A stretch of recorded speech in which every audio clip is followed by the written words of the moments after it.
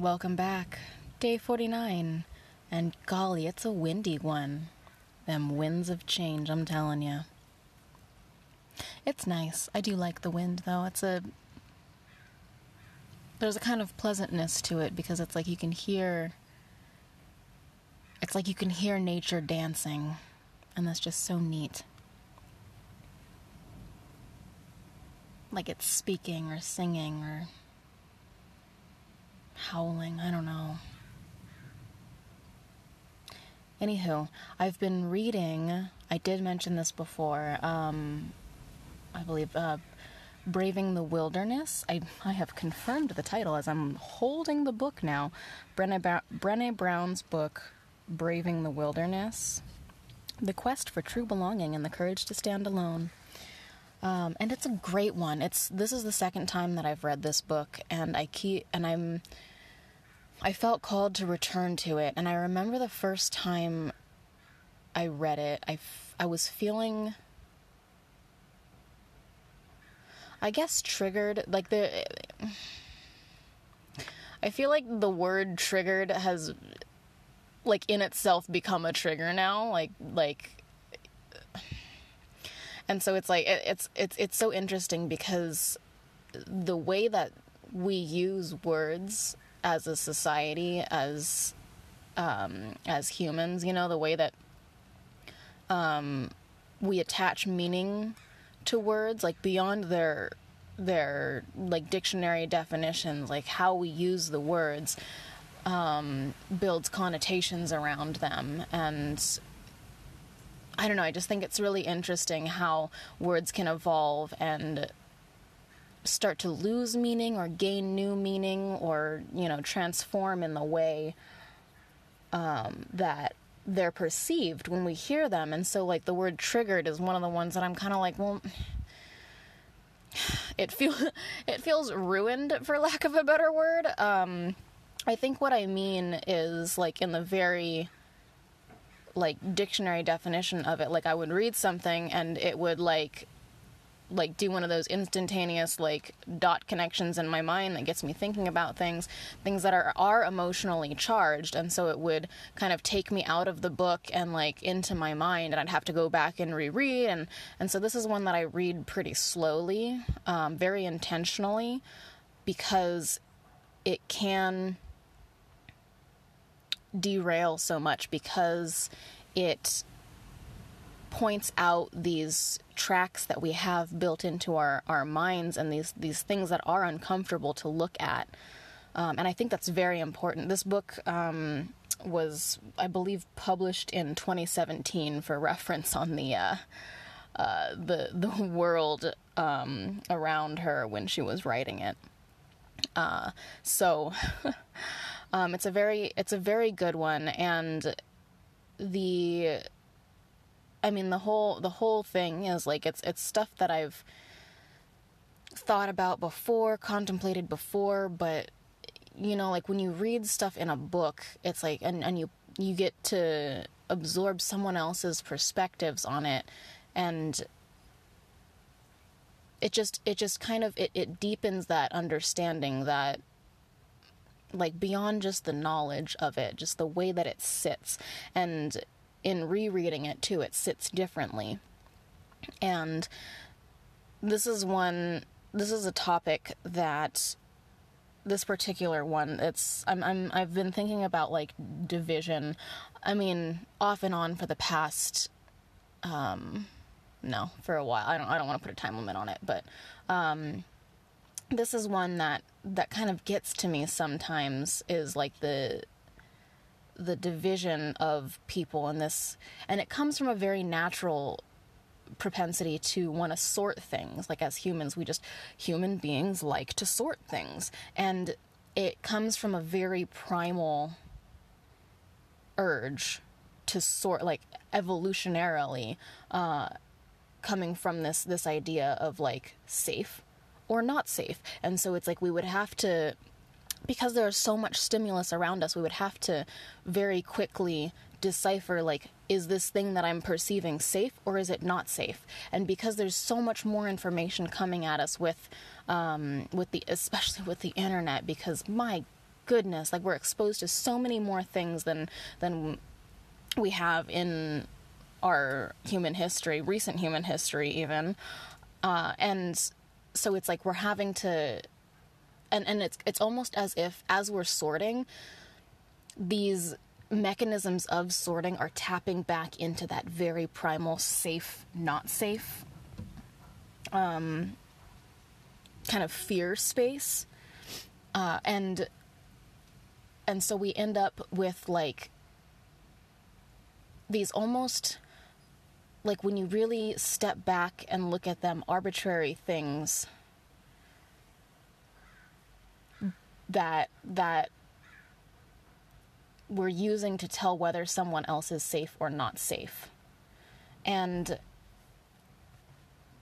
that's the thing, is like, and I can feel it already, that resistance, like these things aren't arbitrary. And I know that feeling so much too. But it's this sense of disconnection. And I think this is why I brought the book with me, because I want to read from it, because I feel like Brené names it really well in here. And I'm going to use that to springboard. And I'm also going to link to her book, of course. And I don't know if my links work internationally, because I've been using, because I don't like to link to Amazon. I know that Amazon is like one of those like ubiquitous worldwide things, but I don't, like, personally, the links I've been using for books when I'm referencing them in the show notes are to this website called bookshop.org, which I haven't dug super deep into, but I guess I feel confident enough, like, correct me if I'm wrong, but it's a website that kind of aggregates local bookstore inventories, I guess. And so, like, you can place an order and it'll go through bookshop.org and then to a local bookstore and ship from a local bookstore instead of Amazon. So those are the links that I've been providing. And I don't know if bookshop.org is an international site or if it's just in the US. So my apologies if it's just in the US and that's not something you have access to.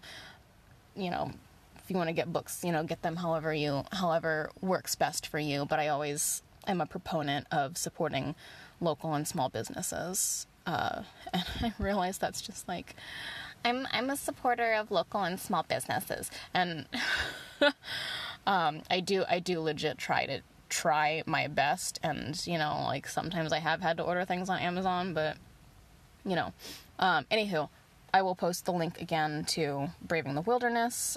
And it will be a bookshop.org link.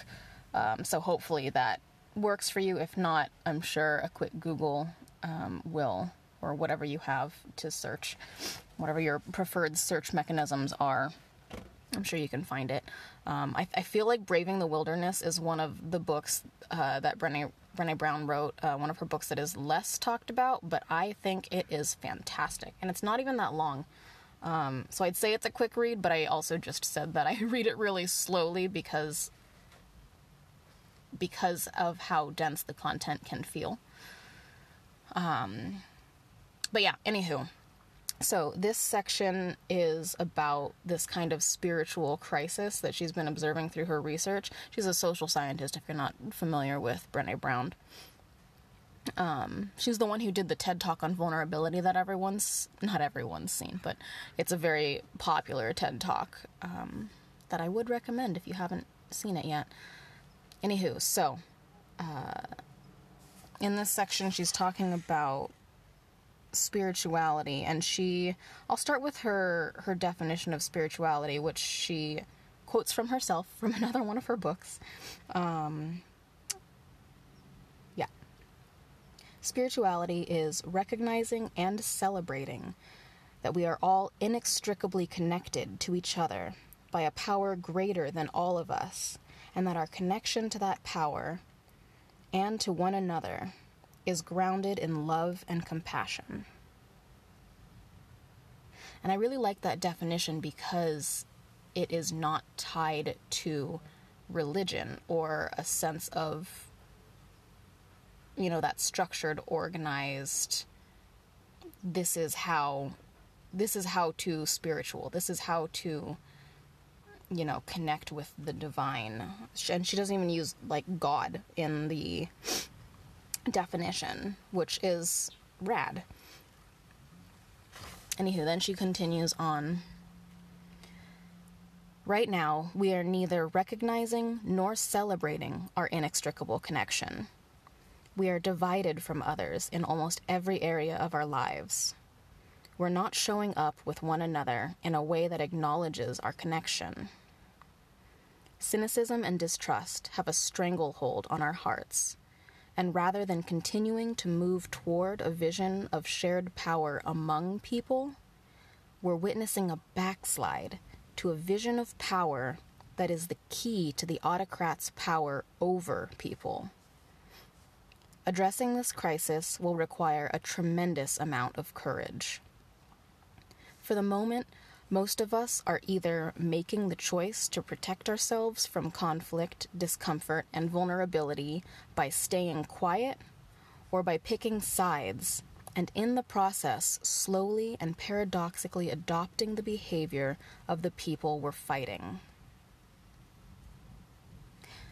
That one got me. That's something, and I mean, that's something that I felt that I had been noticing, but to see it come up from someone who straight up studies this stuff, I'm just like, oh my God. And I'm going to read that last sentence again, except I'm going to move one of the words so it makes a little more sense, I think. For the moment, most of us are making the choice to protect ourselves from conflict, discomfort, and vulnerability by either staying quiet or picking sides, and in the process, slowly and paradoxically adopting the behavior of the people we're fighting. Like, holy cow, that one. And that's the thing, is like I've felt like I've seen this in people, and it kind of drives me a little bit crazy. A little kooky dukes. But see, even that sound feels a little too strong of a stance for me. It's like that idea of fighting anger with anger. Fighting fire with fire, they say. Like, imagine the last time you were upset about something, and then someone else came in hot at you and like, met your energy with similar energy. That doesn't calm us down. It's like pouring kerosene on it. It creates a little flare, honestly. It makes it, frankly, stronger. It feeds that anger. And when we look at it like that, what's underneath that anger is very often fear. It's a threat. It feels like a threat, excuse me. It feels like a threat to who we see ourselves as, to our lifestyle, to the way that we exist in the world. And we start to see other people relating to the world in a way that's different from how we relate to the world, as a threat to us and the way that we do, if that makes sense. And it's one of those things that can be very easily confirmed,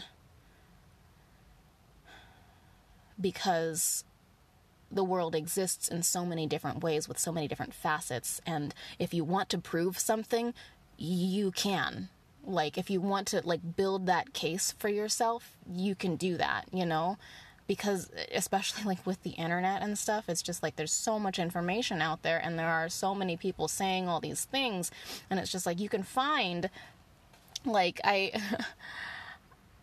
you can find, it's like how you can find articles about working from the office is the right thing to do, and like employees are more productive when they're working from the office.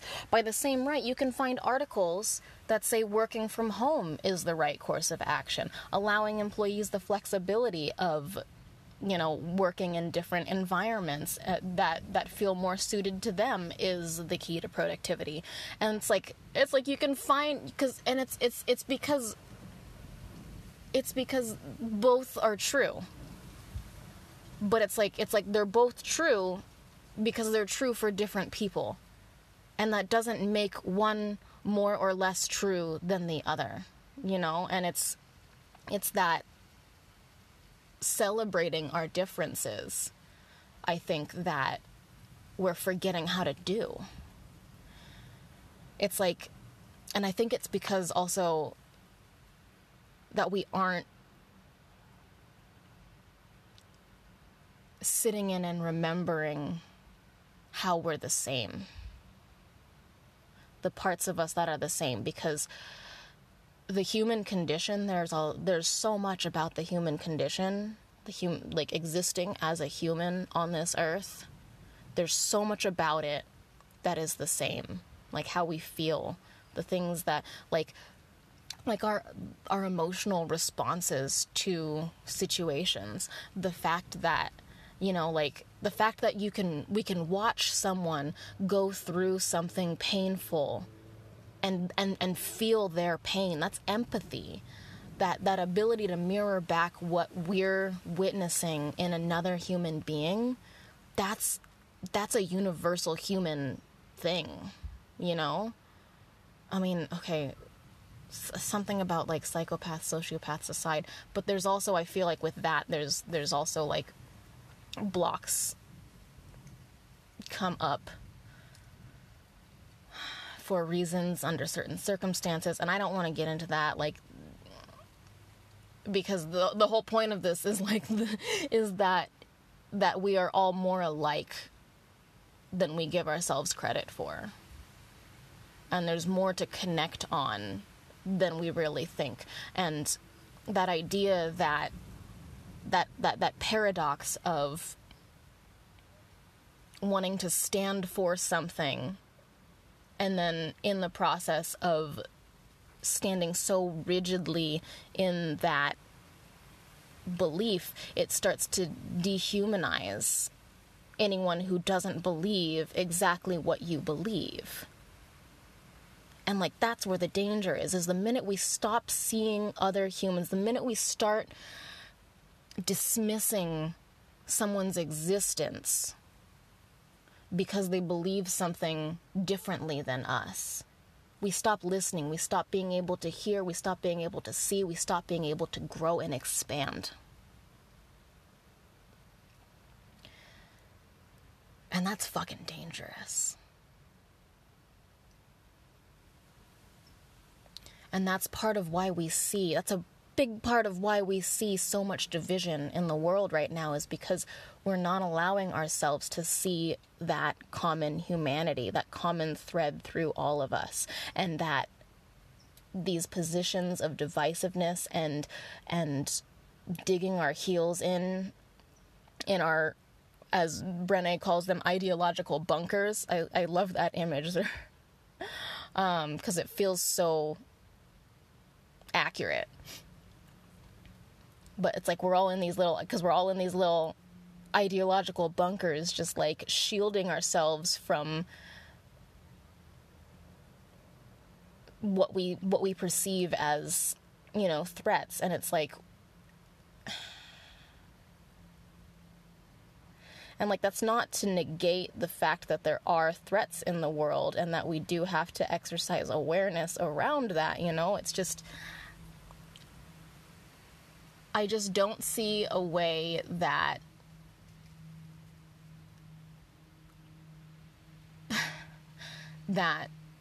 we can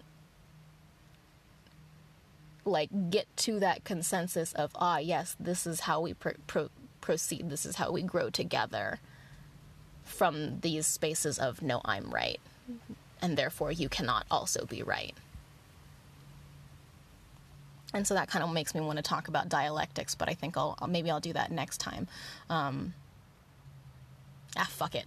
Dialectics is basically like, it's this concept that I got from a group therapy that I was in, and I mean, you can see it freaking all over the place, I'm sure, but it's basically this concept that two seemingly unrelated or two seemingly exclusive, like mutually exclusive things can exist in the same space. And I think that's a lot of what we're disagreeing on, is we're disagreeing on things that are dialectic, and that both things can be true. Both perspectives can be true. They both have validity to them. And when we write them off as only mine can be true, there's no way that they can both be true at the same time, we cut off that ability to empathize with, you know, like half the population or whatever it is. And it's just like we wall ourselves off, and we try to surround ourselves with only the people who agree with us. And it's so restrictive. It hinders growth. It hinders our ability to expand and to be the biggest and brightest versions of ourselves that we can possibly be. Because I think connecting with other people, it's so important, because it's how it facilitates the ability to lift each other up, to help each other to grow and to learn. And I don't know, it's so damn important, y'all, like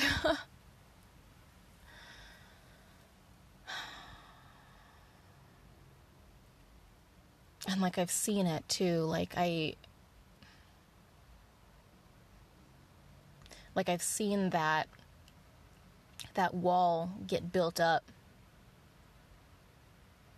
around these people are different. These people, it's like I see these people as different because I see these people as threats because of who they voted for. I see these people as threats because of, you know, XYZ. And it's like and I've seen that wall go up, and it's, you know, it's built of fear, with guards that are anger. And then I've seen a wall like that come into contact with those very people that I believed it was defending from. And I've seen that wall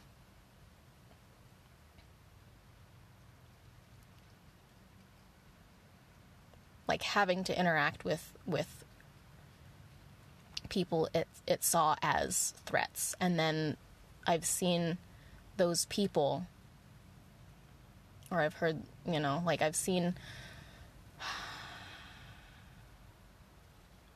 that confusion that happens when, you know, the people that it thought it was defending itself from come in a wave of support in challenging times, in loving defense and support of what was behind that wall. And then that confusion that ensues because that wall forced this, not forced, but this, because they had developed a sense of dehumanization around these other people that they saw as, you know, unsafe threats, whatever. And just this overwhelming feeling of cognitive dissonance because they didn't understand, they couldn't remember that these people are still people, that they still experience empathy, you know? And this is something that I'm practicing in myself too, because we can all grow in this respect. And one of the ways that I'm trying to practice this in myself is noticing when I start to go down a path of